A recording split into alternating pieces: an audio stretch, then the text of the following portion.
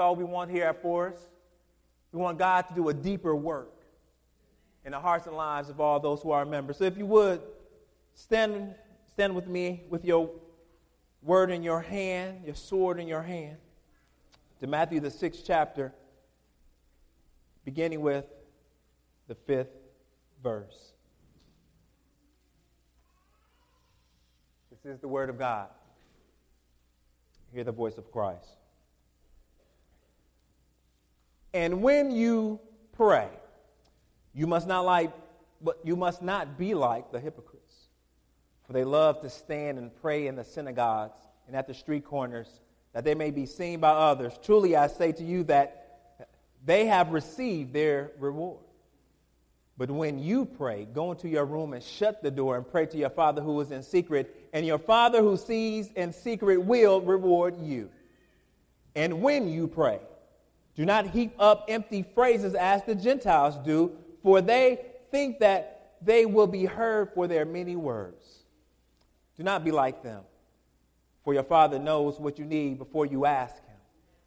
Pray then like this: Our Father in heaven, hallowed be your name, your kingdom come, your will be done on earth as it is in heaven.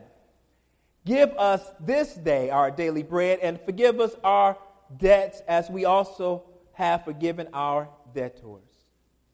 And lead us not into temptation, but deliver us from evil.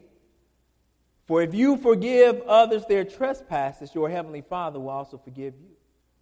But if you do not forgive others their trespasses, neither will your Father forgive your trespasses. May the Lord add a blessing to the reading of his word. I'd like to tag this text before us this morning: praying for more. Praying for more. You may be seated. Let us go before this wonderful God, our Father, in prayer.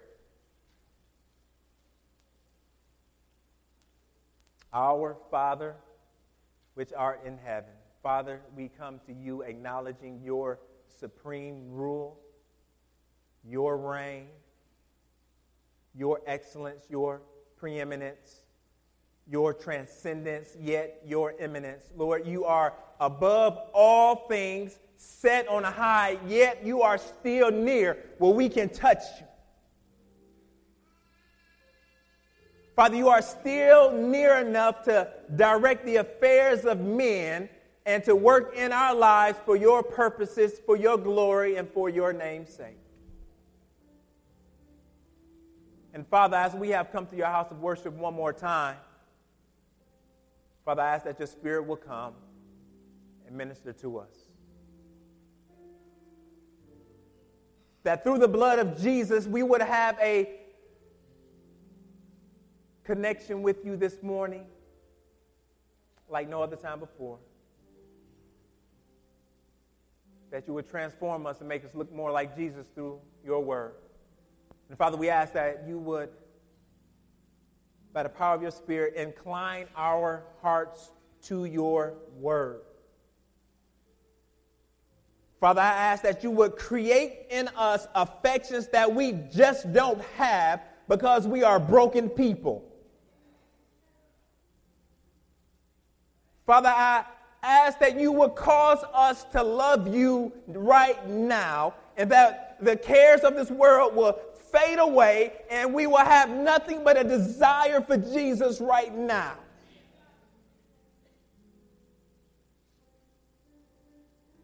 Father, make us love you because we need to love you.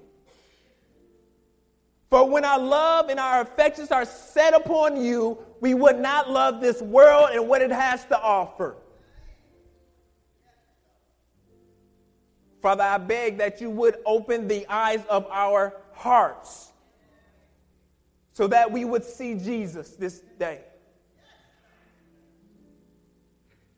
Father, would you please cause us to understand your word in new and fresh ways this morning, that we will look at this text and say, Lord, how glorious is your word. May we marvel at your glory. May we marvel at your handiwork. May we marvel at Jesus. Father, I ask that you would unite our hearts to fear your name and your name alone.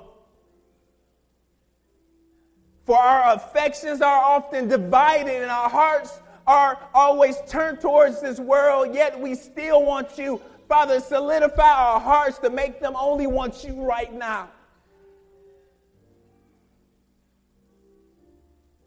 Cause us to desire you more. Father, we ask that you will satisfy us this morning. May we take delight in you and you alone. May we take delight in your word and your word alone. May we take delight in you this morning, dear God, for you are the best of all beings.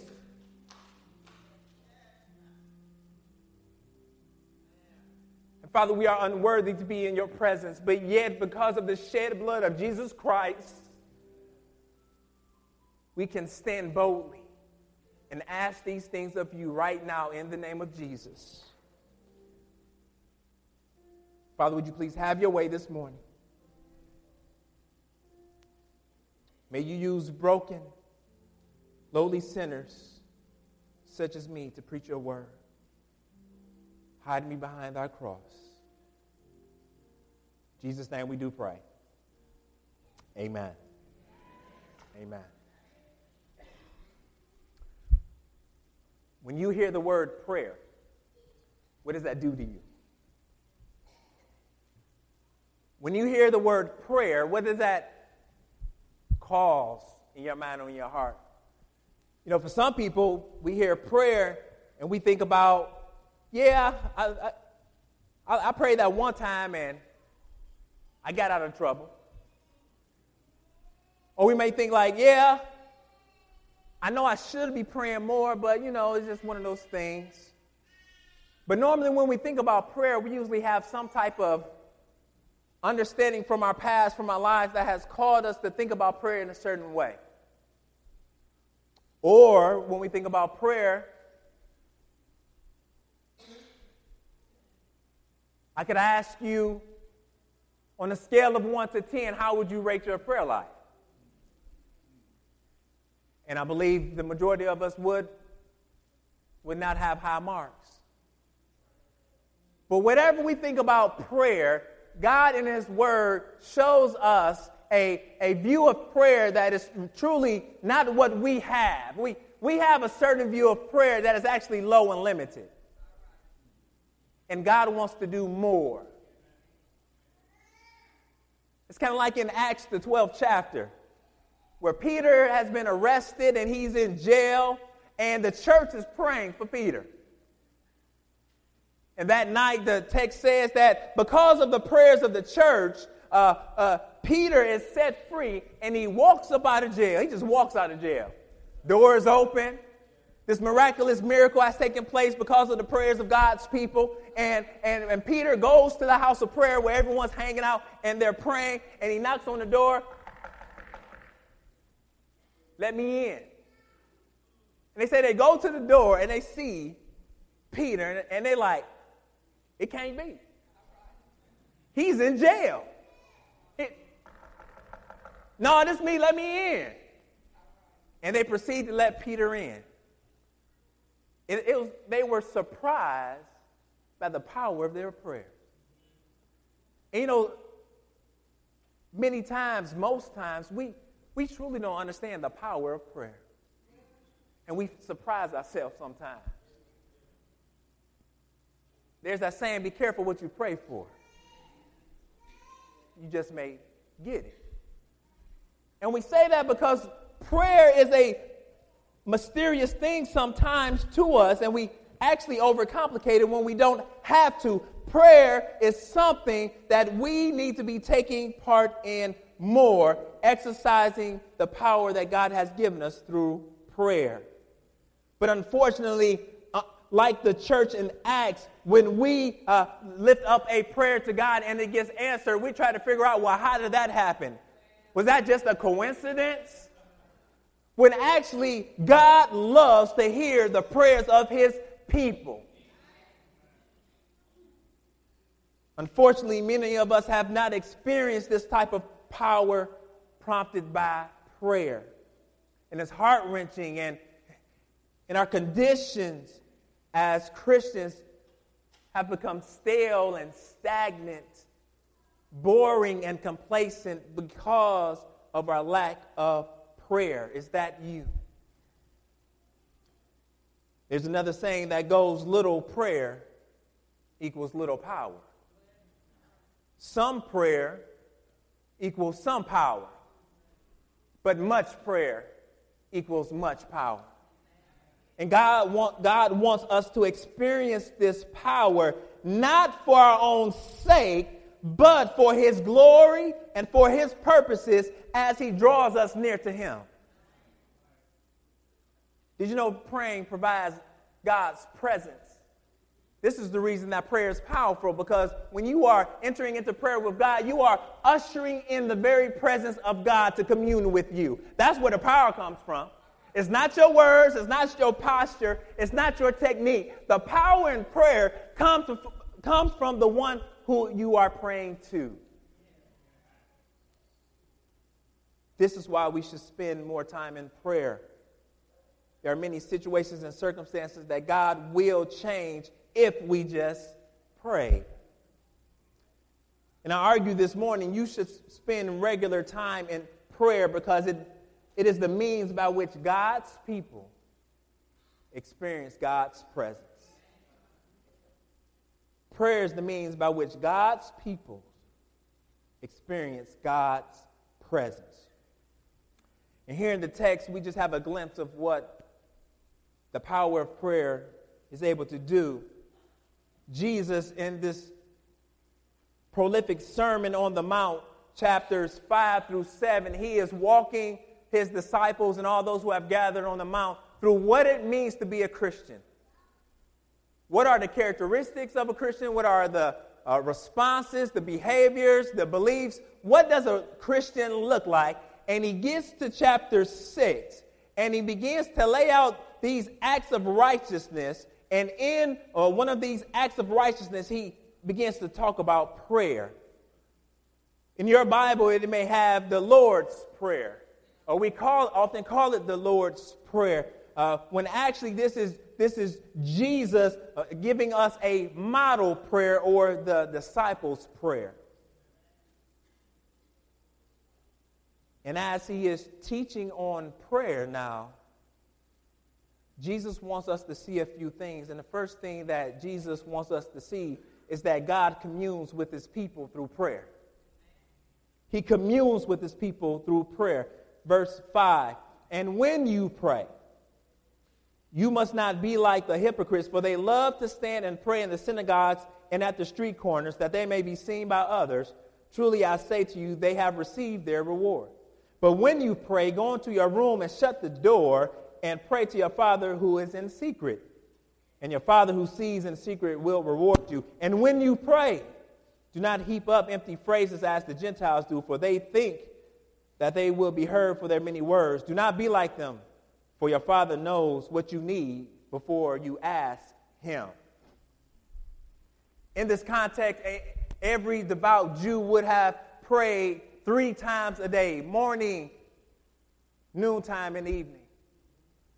So prayer was something that they were familiar with. It was something that they were used to. But what Jesus wants to do with his disciples is to instruct them on how this prayer, this time of prayer should impact and affect their lives, how this righteous act should bring transformation. And he does that beginning by contrasting prayer 2 ways. One, with the Pharisees. So the Pharisees, when it was time to pray, they would come into the synagogue and they would just kind of put themselves on show, on display, for everyone else to see. And they would use these marvelous, beautiful, spectacular prayers, but yet on the outside they looked like they had it all together, but on the inside they were dead. Then Jesus contrasts genuine prayer with that of the Gentiles. And he says that the Gentiles, they use vain repetition, empty phrases. And what they would do is they would stack up these phrases and say them over and over and over again in order to try to get God to move on their behalf or to get God to do what they wanted to do. But in all of their piety and form of righteousness, what they really were doing was just sending up empty phrases. It didn't mean anything. It had no heart behind them. So Jesus, he contrasts these two forms of prayer with genuine prayer. See, the problem in and of itself prayer has become the means to an end. Prayer in itself. They are using prayer not to make much of God, but to make much of themselves. The Pharisees and the Gentiles have prayer as their goal and not God. That's the issue here. Jesus is telling us you have these two distinct groups who are using prayer, abusing it for their own purposes, but the goal is to show off in prayer instead of communing with God. You can miss God when you pray. Your heart can be so set on the prayer itself that you miss the person in the prayer that you're trying to meet. Jesus is trying to set in order what are the purposes for prayer. The purpose in prayer is to meet God, to commune with God, to enjoy Him, to have this fellowship, this relationship, not just to pray. Jesus wants His disciples to learn that prayer is not the goal, but God is. God is the goal of prayer. And I think a lot of times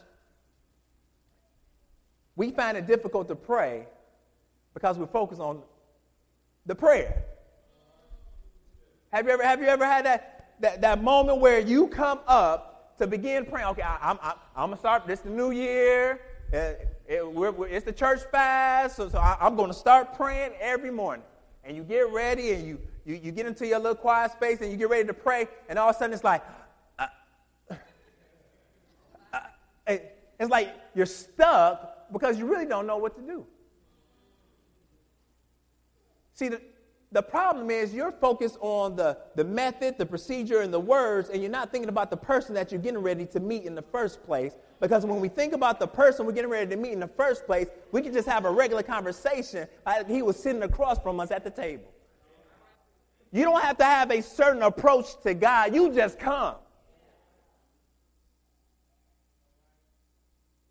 Don't let prayer become a hindrance because you think you don't know what you're doing.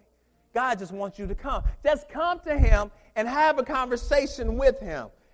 And here, this is described when Jesus talks about, but in verse 6, but when you pray, go into your room and shut the door and pray to your Father who is in secret. Jesus is talking about close off yourself from all of these distractions.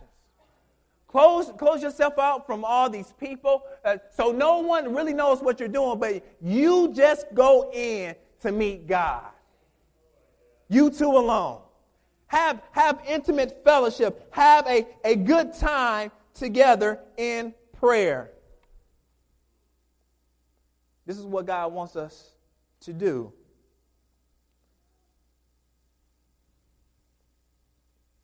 How would you define prayer? Few godly men define prayer like this. H.B. Charles Jr., in his book, he defines prayer as our Christian duty. It is an expression of submission to God and dependence upon Him. Prayer is conversation and communion with God. Paul Miller, he writes, prayer is simply the medium through which we experience and connect to God.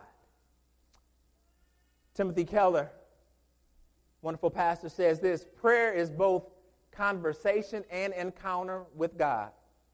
Continuing a conversation that God has started through His Word and His grace, which eventually becomes a full encounter with Him. Prayer is just the means of how you get to God.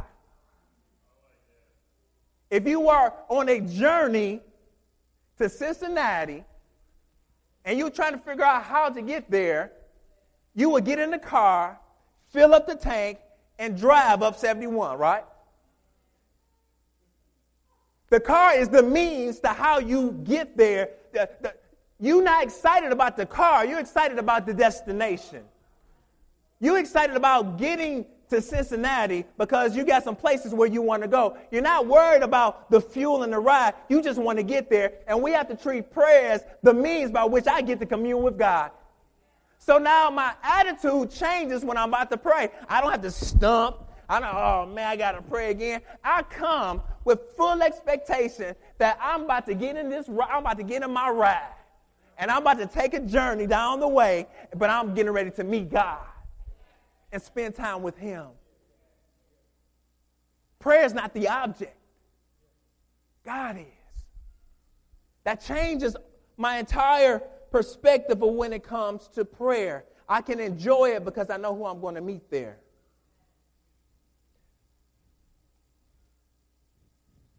I think I could say that the way that men and women go about in a dating relationship is just a little bit different. See, when a guy goes out on a date with someone and comes back and tells his homeboys, the first thing they say is like, so you went on your date? All right, what she look like? Oh, she was bad, and you go start talking about it. But a woman is different.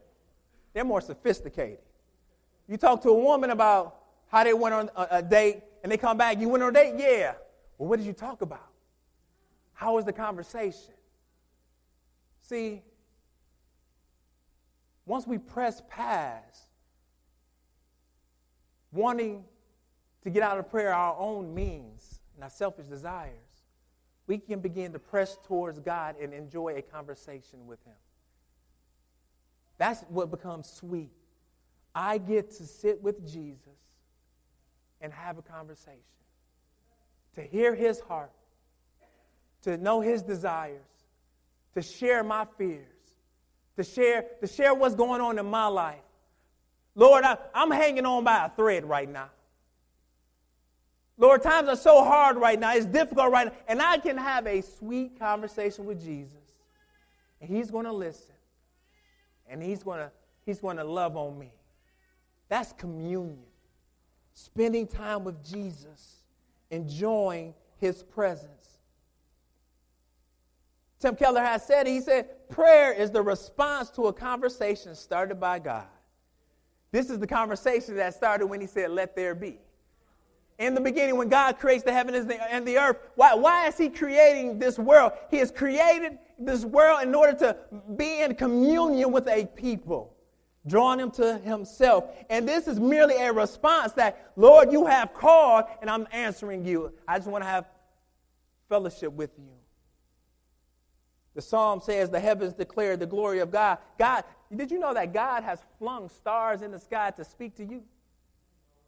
They're declaring his glory. They're declaring his goodness, and he just wants you to respond to him, to enjoy him. Prayer is the pursuit of God. God wants us to know him, to enjoy him. Psalm 73, 25 and 26, the psalmist says, whom have I in heaven but you? And there is nothing on earth that I desire besides you. My flesh and my heart may fail, but God is the strength of my heart and my portion forever. Is Jesus your portion this morning? He becomes your portion when you spend time in communion with him, stealing away. You should spend time in prayer in order to experience communion with God. As we navigate through this text, this is just a high level explanation of what Jesus is doing here. But not only does God commune with his people through prayer, but God conforms his people through prayer. Look at verses 9 through 13. It says, pray. Jesus says, pray then like this. Our Father in heaven, hallowed be your name, your kingdom come, your will be done on earth as it is in heaven. Give us this day our daily bread, and forgive us our debts as we also have forgiven our debtors, and lead us not into temptation, but deliver us from evil. Notice what's going on right here. Jesus, he moves from the purpose of prayer to the practice of prayer. The first half of this prayer is an upward prayer, but the second half is an inward prayer. Jesus wants his disciples to enter into prayer as a means to conform their lives to his will. God wants to change us through prayer. Now, dare I say, if I was to ask you, how many in here know that prayer changes things? You may know that prayer changes things because you had a situation one time and you stopped and you prayed over it. You had a wayward child or just a bill that needed to get paid. You just needed deliverance and you prayed about it and God showed up right on time. God is able to change a situation through prayer. But beloved, let me explain to you, God doesn't just change things through prayer. God changes you through prayer. He changes us while we are in the midst of pursuing him. This is what Jesus is pointing out here. Prayer is a change agent in the life of a believer. What does that mean? It's a change agent. One scholar puts it like this. He says, prayer is much about changing us, our character, our will, and our values, even while we seek God's response. Did you know that situation that God has you praying through right now is not a situation for you to overcome? It's a situation he wants to transform you through. We're trying to pray our way out of stuff sometimes, but God wants to change us in the midst of the crisis. This is what's going on here in the text. Look what Jesus is talking about. The first thing he says, Jesus wants to change our devotion. Our Father in heaven, hallowed be your name. We can stop right with our Father, because even praying our Father, you're stepping into your prayer closet and you're announcing, Lord, this is all about you. This right now is not all about me. It's all about you. And I call you Father because you have full authority. You have full claim. You have full say. I am in submission to you right now, my Father. You are the most high, the most beautiful, the most beloved.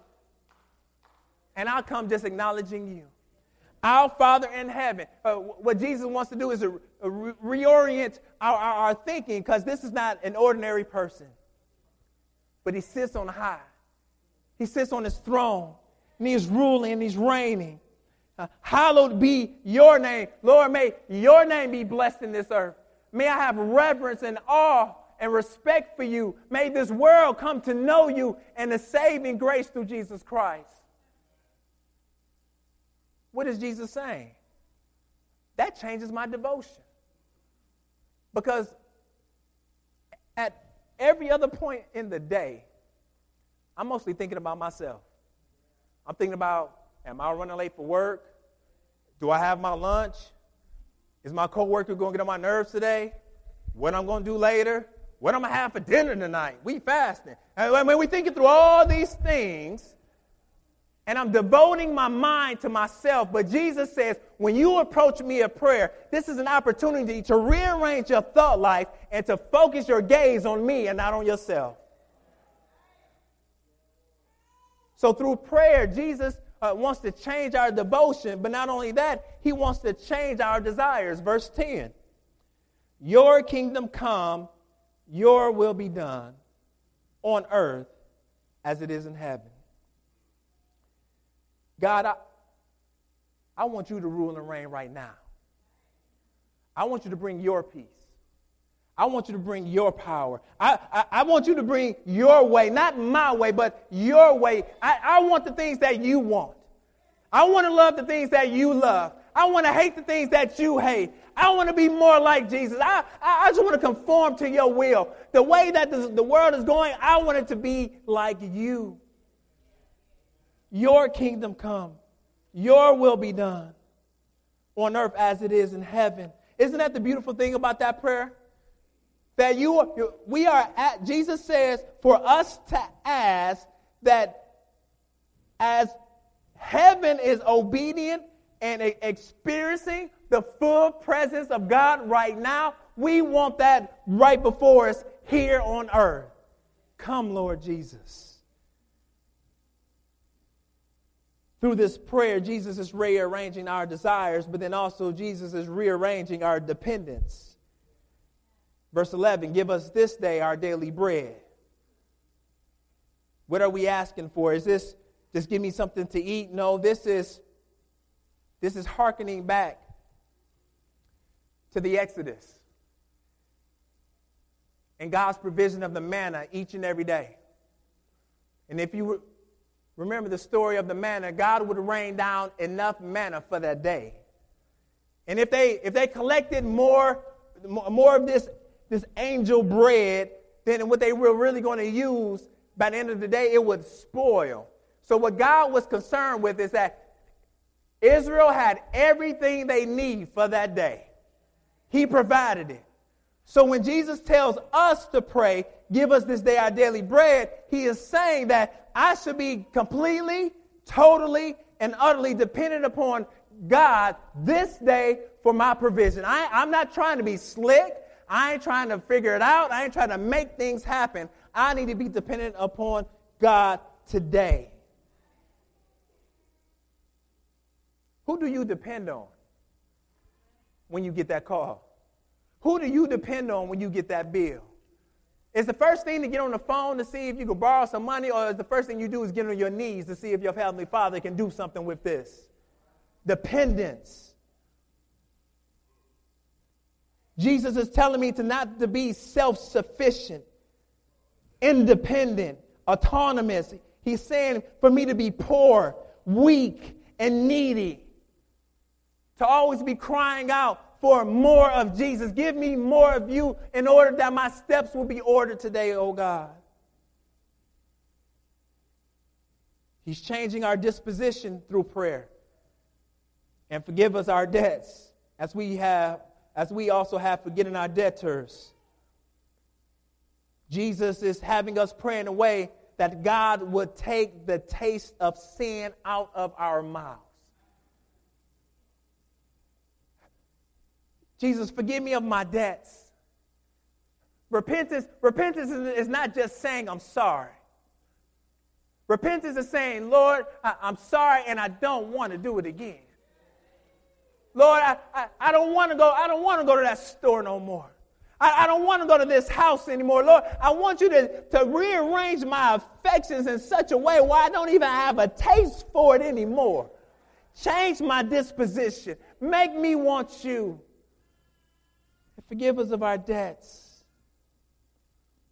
But then not only does he want to change our disposition towards him, he wants to change our disposition towards one another. As we also have forgiven our debtors. A debtor would be one that owed a certain amount of money, a certain amount of something, and was indebted to that person.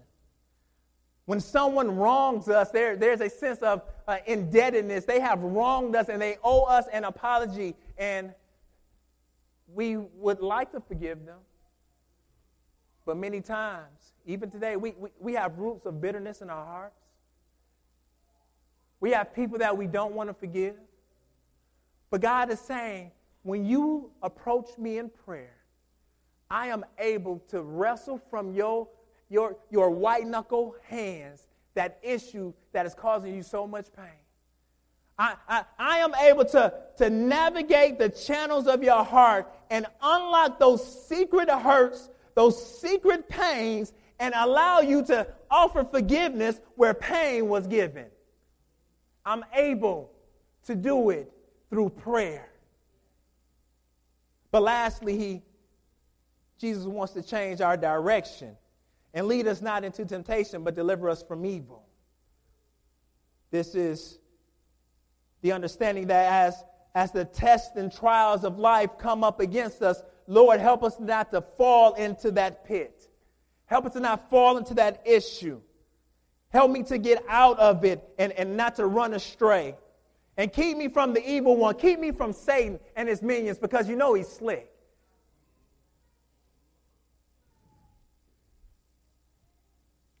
It would take a number of sermons just to dig into the richness of this text, but the big picture of what we want to see is that God is conforming us to the image of Jesus Christ through this prayer. He wants us to be solely focused on him, solely dependent upon him, solely empowered by him, that our lives will reflect the glory of Christ in this world. He's transforming us from the inside out. If you heard me talk about things before, you know I have an affection for cartoons. Before children, of course, I'm going to love cartoons. But I love watching Transformers. And most recently, my favorite series was Transformers Prime. And in one of the episodes, Starscream, he had what is called his T-Cog taken out. And his T-Cog is the device that helped him to transform. In order to fly, he had to have his T-Cog. So what would happen? So he would try to transform, he would try to change, but nothing would happen because he didn't have the right pieces, he didn't have the right parts. So when I'm thinking about the Christian life, it's like I want to change, but without prayer, you're going nowhere. You want another direction. You want deliverance, but without prayer, ain't nothing going to happen. And God is saying, through prayer, as you meet with me, I will do something in your heart that brings a genuine transformation and will make you love me more. That's what God wants to do with us this morning, to make us love him more. Not only does God commune with his people through prayer, not only does God conform his people through prayer, but lastly, God confirms his people through prayer. What does that mean? Verse 14. For if you forgive others their trespasses, your heavenly Father will also forgive you. But if you do not forgive others their trespasses, neither will your Father forgive your trespasses. What is going on there? Jesus is saying forgiveness is the only act that the disciples are responsible for.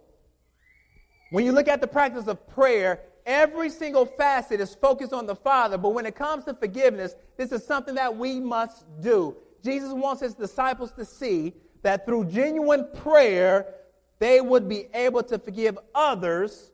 But it doesn't stop there. That forgiveness is an indication that they have saving grace in their life. This forgiveness would indicate the people who belong to Jesus and the people who do not belong to Jesus. This saving grace that allows someone to forgive would show the world that I am a disciple and follower of Jesus Christ. This forgiveness, this is walking out their faith. Here, prayer is the catalyst by which faith is unleashed to act. That's all it is. By praying, the faith that I have is unleashed to do something. A lot of times we sit on our word and we sit in our preaching and we hear what God is saying and we just kind of sit on it and take it home. It never really goes anywhere. It never really impacts someone else. But what Jesus is saying, when you have been transformed from the inside out through prayer, your faith will now take a step and do something as exhibited here. You will forgive others because you have been forgiven much. That is the essence of how God confirms his people. How have you been exercising your faith lately? Has God been calling you to trust him, to believe in him, to move, to obey him in a certain way, but yet we have not acted? God is calling us to pray. First, he is calling us to believe that he is able to transform us. Prayer produces action in the believer's life. Prayer should train us to act by faith. So what do we see? You should spend time in prayer in order to experience the assuring hand of God. Jesus makes it plain. As a disciple of Jesus Christ, there is an expectation that you would pray. In verses 5 through 8, he says it a number of times, and when you pray, and when you pray. When you pray, go and do this. There's an expectation that we would pray. Why? Because Jesus knows that we can't do this life on our own. We can't act like we're supposed to act. We can't talk like we're supposed to talk. We can't manifest his goodness to this onlooking world in and of our own strength. We must be a people of prayer. So what about people's objections to prayer? A familiar objection to prayer is, I don't have time to pray. That's simple. I simply say you don't have enough time not to pray. If your day is loaded with things to do, how will you fuel yourself in order to make it through? Apart from prayer, we would be weak. We would be weary. Or what about God doesn't answer my prayer? I hear that often. I've said that often. Many different reasons, but James says sometimes we don't receive what we pray for is because we ask with selfish motives. Yeah, Lord, I want that car. I want to hit them numbers that, oh, Lord, I'll tithe on for it. But we want things for our selfish motives. And James says you ask wrongly. Or there may be sin in your life that is hindering your prayers. Peter tells us that if a husband is not in a good relationship with his wife, that his prayers would be hindered. There's all kinds of reasons why prayer may not be answered according to the way you think. But believe this, every prayer that goes up is answered. God either says yes, he says no, or he says wait. See, we just hear no, and we get angry. But Lord, I want it. No. But Lord, I want it. No.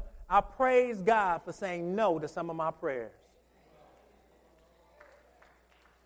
I thank God that he saved me from my foolish self, praying for things I know I ain't got no business praying for. He just says, no, you can't have it. Lastly, if God already knows what I need, then why should I pray? This can be answered a number of ways, but 3 quick ones here. We pray because God commands us to pray. Paul tells us in Thessalonians that we are to be praying without ceasing. We see here Jesus has the expectation that those who are his would pray. So God commands us to pray, but then also we pray because God wants to do something in your prayers to transform you. We saw that. God takes prayer, but he transforms us that even though we're in the midst of the storm, we're still able to have peace. But then lastly, and we see this a lot, we should pray because God has sovereignly chosen prayer as the means by which he will work. God wants to do amazing, fantastic things for us. We need only to pray. We need only to pray. How do we figure out how to pray? Prayer is not difficult. You can use a number of different methods. But what I want to do, I want to refer to you a couple different resources. One of the resources, these are resources that have truly blessed me as I have pursued this spiritual discipline. One is Donald Whitney's book, Spiritual Disciplines for the Christian Life.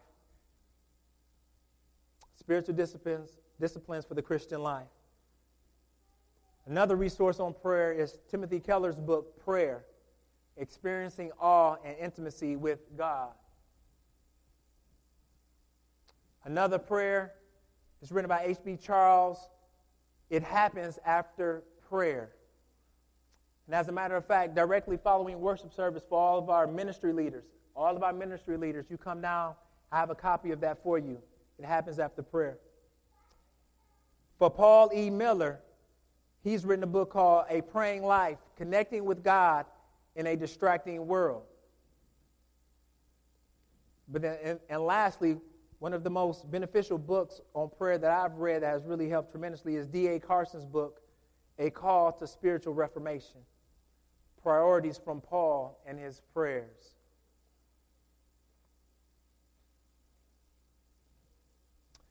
I don't know about you, but when I'm reminded of the importance of prayer,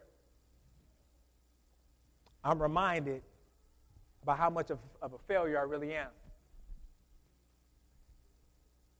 And there are times where I've failed so much in prayer, I don't even want to go back. Why do I don't want to beat myself up even more when I know I keep failing? See, but if you remember the Sermon on the Mount, Jesus came to teach the people that they were just that, failures. Because he says in chapter 5 that unless your righteousness exceeds that of the Pharisees, you shall have no part to the kingdom of God. And the Pharisees of that day were the very ones that everyone wanted to be like. So Jesus was saying, unless you are better than these Pharisees, you can never go to heaven. Later on in chapter 5, he says, unless you are perfect as your heavenly Father is perfect, you shall not see heaven. What is Jesus saying? Jesus is saying that unless you are perfect, you will not go to heaven. He's reminding us that we're failures. But why is he reminding us that we're failures? To point us to the hope that we have in Jesus. He shows us the failures that we are, but then he shows us the victor that he is. And because he is victorious, he has obeyed every law. He has lived a sinless life. He has been obedient in all thought and deed. He has not failed in any form of the law. And because he gives his life for you, you can have sinless perfection as well. So we may look at this text and be discouraged. But I submit, beloved, that we can be encouraged. Because all this text does is show me that I need grace. And grace tells me that I don't have to be perfect in order to be pleasing to God. Grace tells me that Jesus already took care of the price for sin. Grace tells me that I don't have to have a perfect day in order to be pleasing to my Father in heaven. Grace reminds me it wasn't mine to get in the first place. It was given to me, applied to my life, and now I'm just walking in it. Grace tells me that though I am a failure, Jesus is victorious.